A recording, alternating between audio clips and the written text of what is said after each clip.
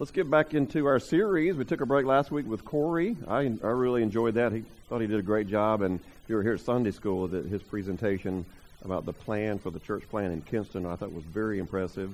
Look forward to great things happening in Kinston in the coming days and months. So keep that in your prayers.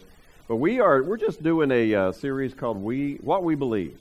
And every now and then I just like to do a basics series. And so Joe suggested that after I finish the Eats with Sinners series, Joe suggested maybe we try that again. It's always good to just understand the basics, because we come from different backgrounds, different church experiences, and it's really good for us to, especially for the essentials, for us all to be on the same page. And that page being the biblical page, the page of the New Testament. And so we've been talking about a few things. We talked about communion last time, 2 weeks ago. I'm looking forward to talking about the Bible itself. We're going to just kind of take a little survey about why the Bible is our guide, our what we go to for our faith and practice. And we're going to talk about where it came from, why we can trust it. I think that's going to be an interesting message. Today we're going to talk about something that when I was a kid, we never talked about. And that's spiritual gifts. Spiritual gifts. You just didn't talk about the Holy Spirit or spiritual gifts when I was growing up for various reasons. We would say the Father, Son, and the Holy Spirit sometimes in songs and things, but we never would discuss the Holy Spirit and the gifts that every Christian receives. So we're going to talk about that, and we'll be over in Ephesians chapter 4, verse 7 through 16. If you want to turn over there, talk about that in a minute. We'll go through that in a minute. Ephesians 4, 7 through 16. The accident that sent the Jakupovic family, this story has this family called the Jakupovic family. I almost changed it to Jones, just so I wouldn't have to say that every time. So if I stumble over that word, it sounds like a hockey player, doesn't it? Jakupovic. The accident that sent the Jakupovic family hurtling into Tampa Bay in a Ford Explorer threatened to become a terrible tragedy. But 4 days later, the dramatic rescue by bystanders almost looks like a well-orchestrated plan. It threw together a nurse who was trained in saving lives, a man who grew up diving off bridges, like the one where the accident occurred, and a boat captain who happened to be in the right place at the right time. Each of these three had something crucial: a boat, medical training, and knowledge of the sea that worked in combination to save a family, including the unconscious second grader who was strapped into the submerged SUV that had plunged off the bridge. A tiny little boy needed some help, and God put us all there for a reason, said the nurse, Kelly Earl. The accident began about 1 p.m. on Saturday on the Howard Franklin Bridge back in 2005, when the left rear tire of the Jakupovic's SUV blew. The SUV spun, it rolled, it smashed into the concrete barrier and plunged into Tampa Bay. The first thing that worked in the Jakupovic's favor was that a boat operated by a guy named Kenny Hyatt of Tampa was just nearby when it happened.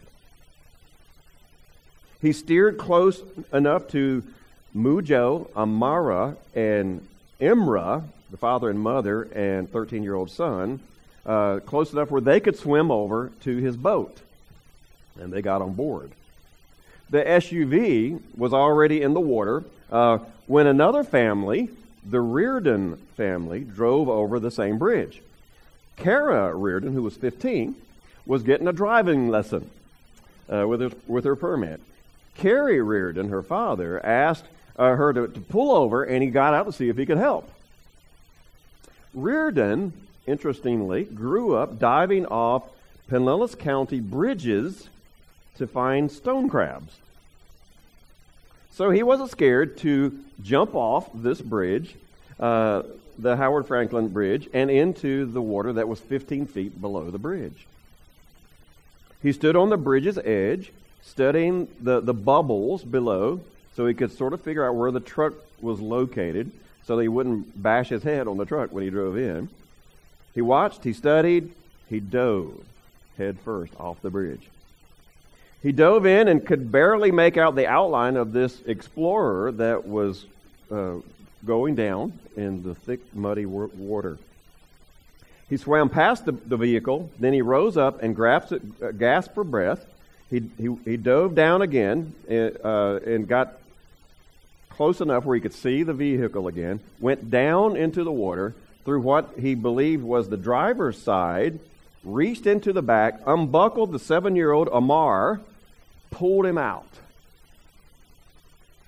Back on the surface, Reardon gave the lifeless Amar a breath. Water came out of his mouth. By this time, Kelly Earl, a registered nurse at Bayfront Medical Center, had jumped into the water and was swimming to Hyatt's boat. There's a point where you have to gauge risk to yourself versus others, she said. But given her medical training and the child's obvious needs, she believed it was a feasible option. She climbed into the boat and began to give Amar CPR. With a lot of people and a lot of blessings, he will hopefully walk home and play with his brother and be with his family, she said. She was very proud of the job that a group of strangers did. Amara Jakubovic said, "I owe them my life." Kristen Solomon, a social psychologist at the University of South Florida, says research has shown many variables can persuade bystanders not to help out in a crisis situation.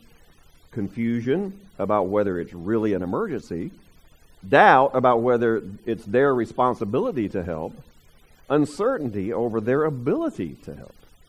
This rescue was impressive, she said, because so many people did actually help. Reardon went to the hospital on Monday and saw Amar. He was careful to stress what others had done besides just him. That captain with his boat.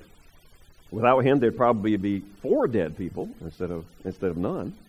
Reardon said, the nurse, wow, I can fake CPR, he said, but it probably wouldn't have turned out the same as her doing it. That family needed someone who would step out of their comfort zone and try to save them. It happens sometimes. People step out of their comfort zones and do dramatic, heroic things like this. But if we think about it, there are millions of families around this world, families around you and me, that need to be saved, but not from a submerged SUV in Tampa Bay. They need to be saved from their sins. That's what God wants you and me, the church, to be concerned about. People who are drowning in their sin, will we do something heroic to help them? Now, if this is true, that God wants us to be concerned about people who are dying in their sin, it makes sense that He would then equip us, the church, you and me as fellow Christians, to do just that thing, to do what needs to be done. And that's where spiritual gifts come in. So let's look at our passage this morning, Ephesians chapter 4, verse 7 through 16. This is the Apostle Paul writing to the church at Ephesus. He writes this, "But to each one of us grace has been given as Christ apportioned it. This is why it says, when He ascended on high, He led captives in His train and gave gifts to men." What does He ascended mean except that He also descended to the lower earthly regions? He who descended is the very one who ascended higher than all the heaven in order to fill the whole universe. It was He who gave some to be apostles, some to be prophets, some to be evangelists, some to be pastors and teachers, to prepare God's people for works of service, so that the body of Christ may be built up until we all reach unity in the faith and in the knowledge of the Son of God and become mature, attaining to the whole measure of the fullness of Christ. Then we will no longer be infants, tossed back and forth by the waves and blown here and there by every wind and of teaching and by the cunning and craftiness of men and their deceitful scheming. Instead, speaking the truth in love, we will in all things grow up into him who is the head, that is Christ. From him the whole body, joined and held together by every supporting ligament, grows and builds itself up in love as each part does its work. As each part does its work. I want to share 3 things that we can learn from this passage this morning. First one is this. We are expected to serve. As believers and followers of Jesus, you and I are expected to serve. Every person in the family of God is expected to serve. Verse 7 says, each one of us, not some of us, not most of us, not a few of us, but each one of us, nobody's left out when it comes to serving in the kingdom of God. The Bible plainly states that it is by God's grace that you and I have been saved, all of us. That not by what we've done, not by our works, but by God's grace through our faith in Jesus. It's a gift that he offers to every single individual. In verse 7, Paul is not saying that we're saved in differing amounts, but he's saying that we do receive differing gifts and differing abilities from God by his grace. And these abilities and gifts are a part of God's grace to us, his grace to the family. I give you these. You don't deserve it, but I'm going to give you these gifts, these abilities. Paul says the same thing when he's writing to the Christians at Rome. Romans 12, verse 4 through 6, he says, just as each of us has one body with many members, these members do not all have the same function. So in Christ, we who are many form one body. Each member belongs to all the others. We have different gifts according to the grace given us. We need to understand something about God here. God does not give us something that he does not intend for us to use. He doesn't give us something and say, I want you to have this by my grace. Now just go store it in your safe and never use it. No. He gives us things to use for the purpose of using. And there's a great illustration for that in the parable that Jesus told, the parable of the talents in Matthew chapter 25. A talent was a form of money. And it's a story, and many of us are familiar with it. There's a man who had some servants, and he was going to go on a long journey. And so he called 3 of his servants together, and he said, hey, I'm going on a long journey. I got some work I need for you to do for me. And he gave one man 5 talents, 5 portions of money. He gave another one 2 talents, and he gave a third one just 1 talent. And when the man came back from his journey, he called the servants together. The servants had an expectation, and they knew what this expectation was, that they were supposed to do with this money. They were supposed to invest it. They were supposed to make it grow. They were supposed to work it. And so when he got back from his journey, he called the 3 servants together and said, all right, let me see what you did. Let me see what you did.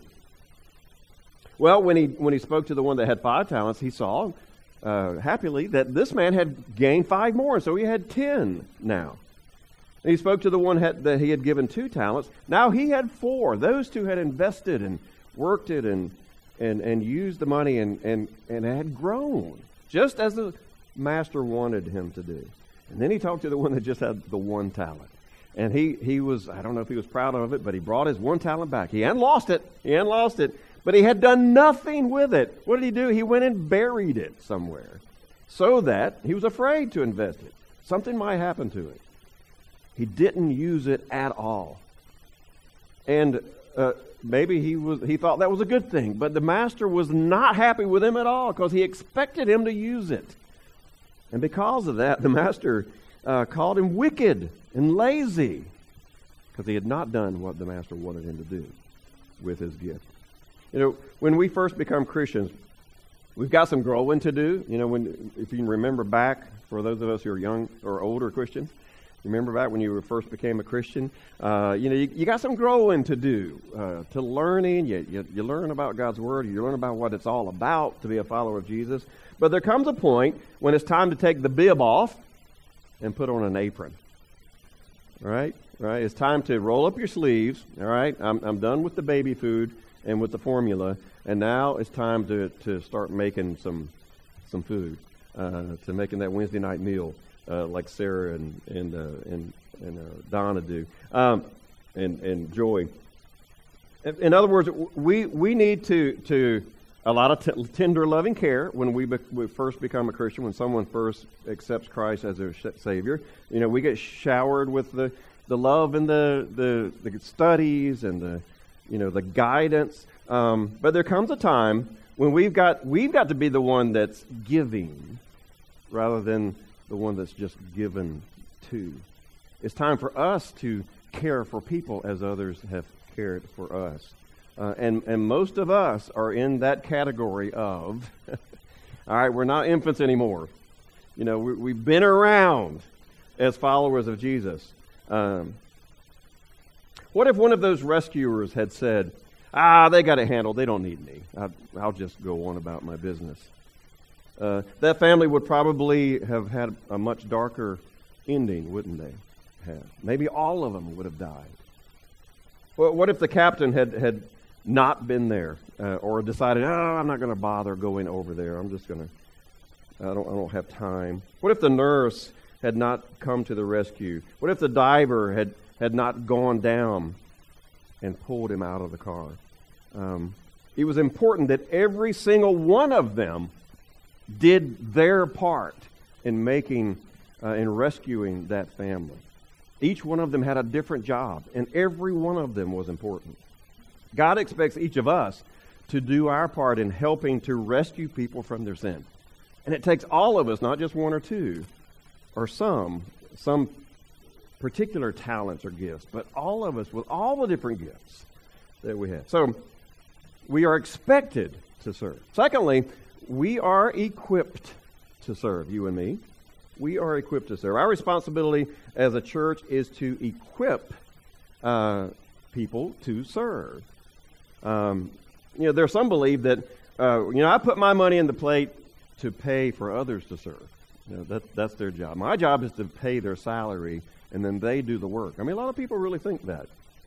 I've heard people from other churches, certainly not our church, but I've heard people say things like, I can't wait till we get that new youth minister so I can quit teaching this class. Somebody else can do it. The help. They can do it. There's a feeling that if a church hires a staff person, then now we can sit back and relax because that's what their job is, to do the work. But that's not the case. That's not the way God designed His church. Each of us has a ministry gift. God gives every single one of us a ministry gift. And if we don't use that gift, the church will miss you. If you don't use it, we'll miss you. We'll miss out on that person that could have dove into the water and rescued that little boy, or pulled his boat over to help the family get on board. No matter how talented the staff might be, and of course we are very talented, no matter how talented the staff may be, the staff can never replace all the gifts that God has given all of you to help the church grow, and to do the work of the kingdom. Back to the passage, Ephesians 4:11 and 12. It was He who gave some to be apostles, some to be prophets, some to be evangelists, some to be pastors and teachers, to prepare God's people for works of service, so the body of Christ may be built up. What does God expect from the leaders of the church? Maybe the staff or the elders of the church. And the answer is this, right there from that passage. To prepare God's people for what? Works of service. Not to prepare God's people to sit and listen and observe, but to prepare God's people for works of service. In other words, part of my job, part of Steve and Joe's job, and other teachers, and Chuck and others that do teaching, is to help you find a way to use your gift, your ability, your skills. And a part of accomplishing this mission to reach the lost is to help you discover your gift so that you can then help others. To prepare. To prepare. It's the same word that's used in Matthew chapter 4, verse 21. When James and John, some of the first apostles of Jesus, before they were apostles, they were fishermen. And that word, to prepare, is used as they are preparing their nets. And what does that mean? Preparing nets was getting the junk out of it, getting the seaweed out and the sticks and the stones. It's mending tears or where the net was damaged. It's untangling the net so that it can be folded and ready to throw out whenever it's needed. All of this was to get the nets ready so that when it's time to fish, you can just toss it out and the net's ready there to catch some fish. The nets weren't being prepared to fold up neatly and just store somewhere for nothing, just to look pretty on a shelf. No, they were being prepared to use to catch fish. You know, experts who monitor these things tell us that in an average church, we've probably heard this before, many of us, 20% of the congregation does 80% of the work. That's generally true. Generally true. I hope that we're more than that. I hope we do more than that. But let's just say 50% of us here at Stony Brook do 80% of the work. Now that's better than 20, right? But even at 50%, that means that half of us are only helping with 20% of the work or less. Half are only helping with 20% or less. And that's if we're 50% of us are doing the work. Should we settle for that? Well, you know, better than nothing. Should we settle for that? Imagine what could be done for the kingdom of God in any church, including here at Stony Brook, if 90 to 100% of us were in some way involved in ministry. Wow, it boggles the mind to think what could be done if every single person in this room, and many who aren't here today, were rolling up their sleeve and saying, what can I do to help? What can I do to help? All of us can't do everything. And we're not expected to. Even though some people try to do everything. But all of us can't do everything. And we're not expected to. But all of us can and are expected by God to do something. To do something for the kingdom of God. All of us are equipped by God to serve in some way. And we want to unleash all of us into ministry. We want to help you discover how God has equipped you for service. Here's how it can work. I preached on this topic a few times in my career here, and it wasn't too long ago, a year ago or so. I can't remember what the sermon was, but I talked about serving. And that very next week, to my surprise, I got a phone call from one of you who said, "Hey, I heard your sermon last week, and I want to get involved. I want to put it into practice." And I was like, "What?" Somebody, because I think I said, "Hey, give me a call," and somebody gave me a call. And after I got up off the floor, I said, "Okay, all right. So I just want to do something. I want to do something." So I said, "All right, let's talk about it. What can we do? What are you into? What are you doing?" And we discovered, and I saw that this guy does a lot of serving here and there, and so as we thinking about it, we have this ministry called Chew, and it's a ministry where a lady named Louise McKinnon, who is a great lady here in town, who developed this ministry, and they collect food together, and then the churches get a portion of the food, and they put it in bags. And then we take it to a particular school. Our school is Garner Elementary School. And then those bags are given to impoverished kids for the weekend. so they have some food for the weekend. So we've been involved in this ministry for a while. And I said, you know what we need? We need somebody to go to the distribution center and pick up the food, bring it to the church, and then we need somebody to, after Leslie and Riley bag it, we need somebody to take it to Garner's Elementary School. And so this guy says, yeah, I can do that. I can do that. And you know, there we go. There was one job that needed to be done that was done. And so blessed. And I mean, that's something that all of us could do. You could give me a call this week, and you could say, hey, Mark, I was listening to your sermon Sunday, and I was just going to, it really touched my heart, and I want to do something. What can I do? And we'll figure something out. We'll figure something out. I think that's how you know, we can have classes on what your spiritual gift is, and we've had it before. But I think one of the best ways to discover what your gift is just try something. Just do something. Just do something. And I'll help organize a youth event, or I'll help cook on Wednesday nights, or I can greet, or I can, you know, there's all kinds of things that we could try. And maybe you think, well, I can't stand working with kids. I need to try something different. You know, and so you try this. If that doesn't work, you try something else. If that doesn't work, and sometimes it's just a willingness to say, I don't know what you need or what I can do, but I'll do it. Just tell me. Just tell me. That's how you can get started, and you can narrow it down to where God is leading you. We're a smaller church, and so we don't have all the fancy schmancy ministries like big churches have. So sometimes you got to kind of have a willingness to do something general, and we need you and we want you to help us.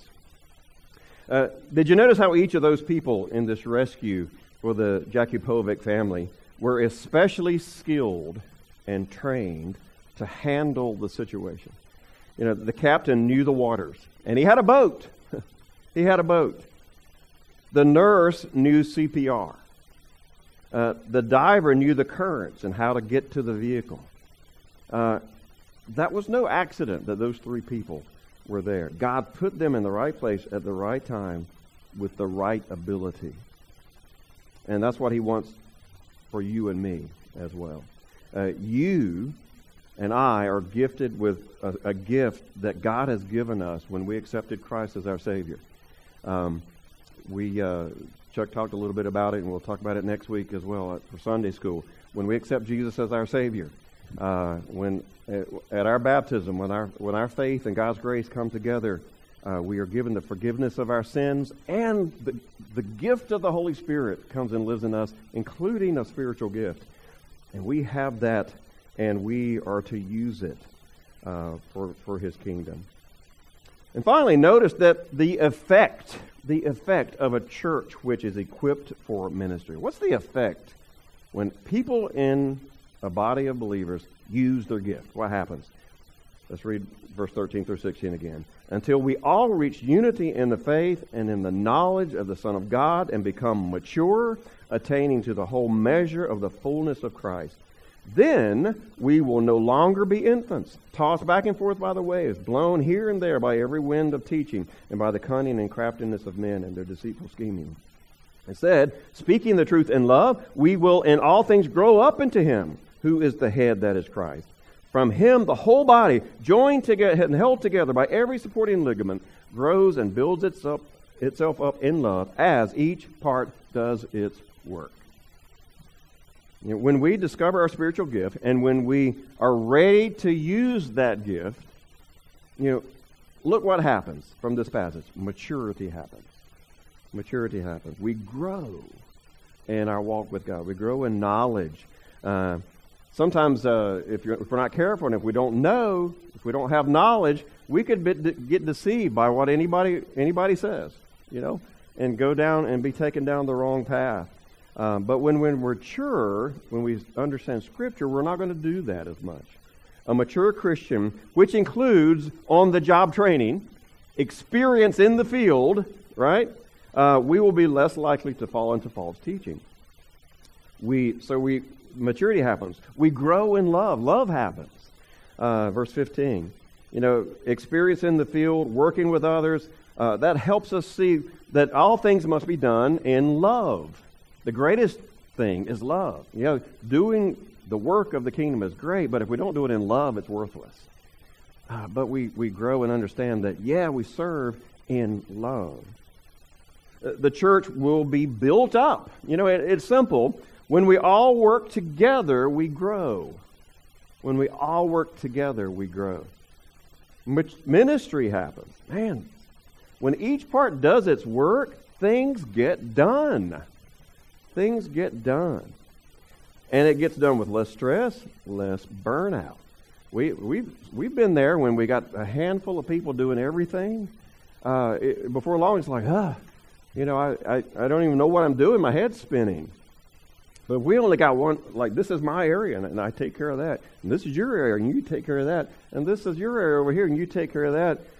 And it all comes together, and it's less stressful. And the message of Christ is proclaimed.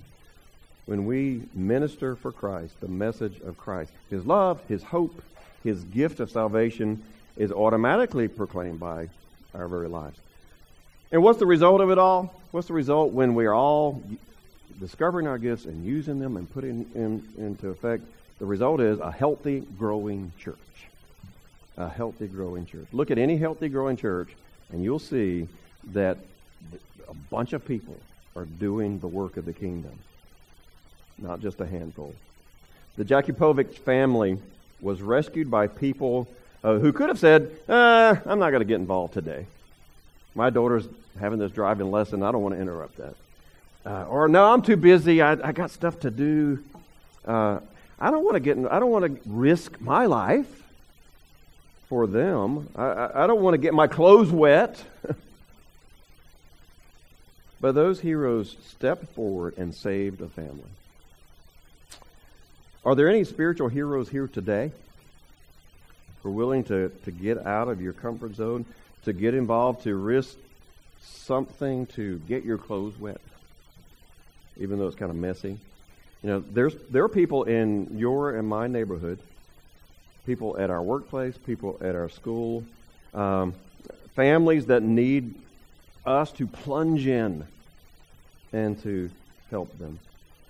There are those who need encouragement. There are those who need prayer. There are those who need a listening ear, just a friend. We talked about intentional relationships, and for the 12, 13 weeks, all those ingredients that we included in that, where we're just being there for people, being their friend, and that's a way of jumping in, of just seeking out intentional relationships. God has equipped you to do it. He has. Not just me, not just the elders, but you, all of us. He has equipped us to do it. So let's all together use what God has given us in His kingdom, because souls depend on it. Let's pray. Lord, I thank you so much for your message through your word that tells us that we are a body of believers, and all of us are part of it. And every part, whatever part we play, you want us to use that part, whatever part we are. And so help us to not be afraid. Help us to be concerned, to care enough that we'll say, hey, I want to get involved. What can I do? And then, Lord, help us to find those places for each of us to serve, and then as a result, we'll grow and we'll be built up and we'll be more mature and we'll learn to love. And so, just be with us today, Lord. Help us to understand that we all have the Holy Spirit if we're a Christian, and we have a gift, and we need to use it. We ask all this in Jesus' name. Amen.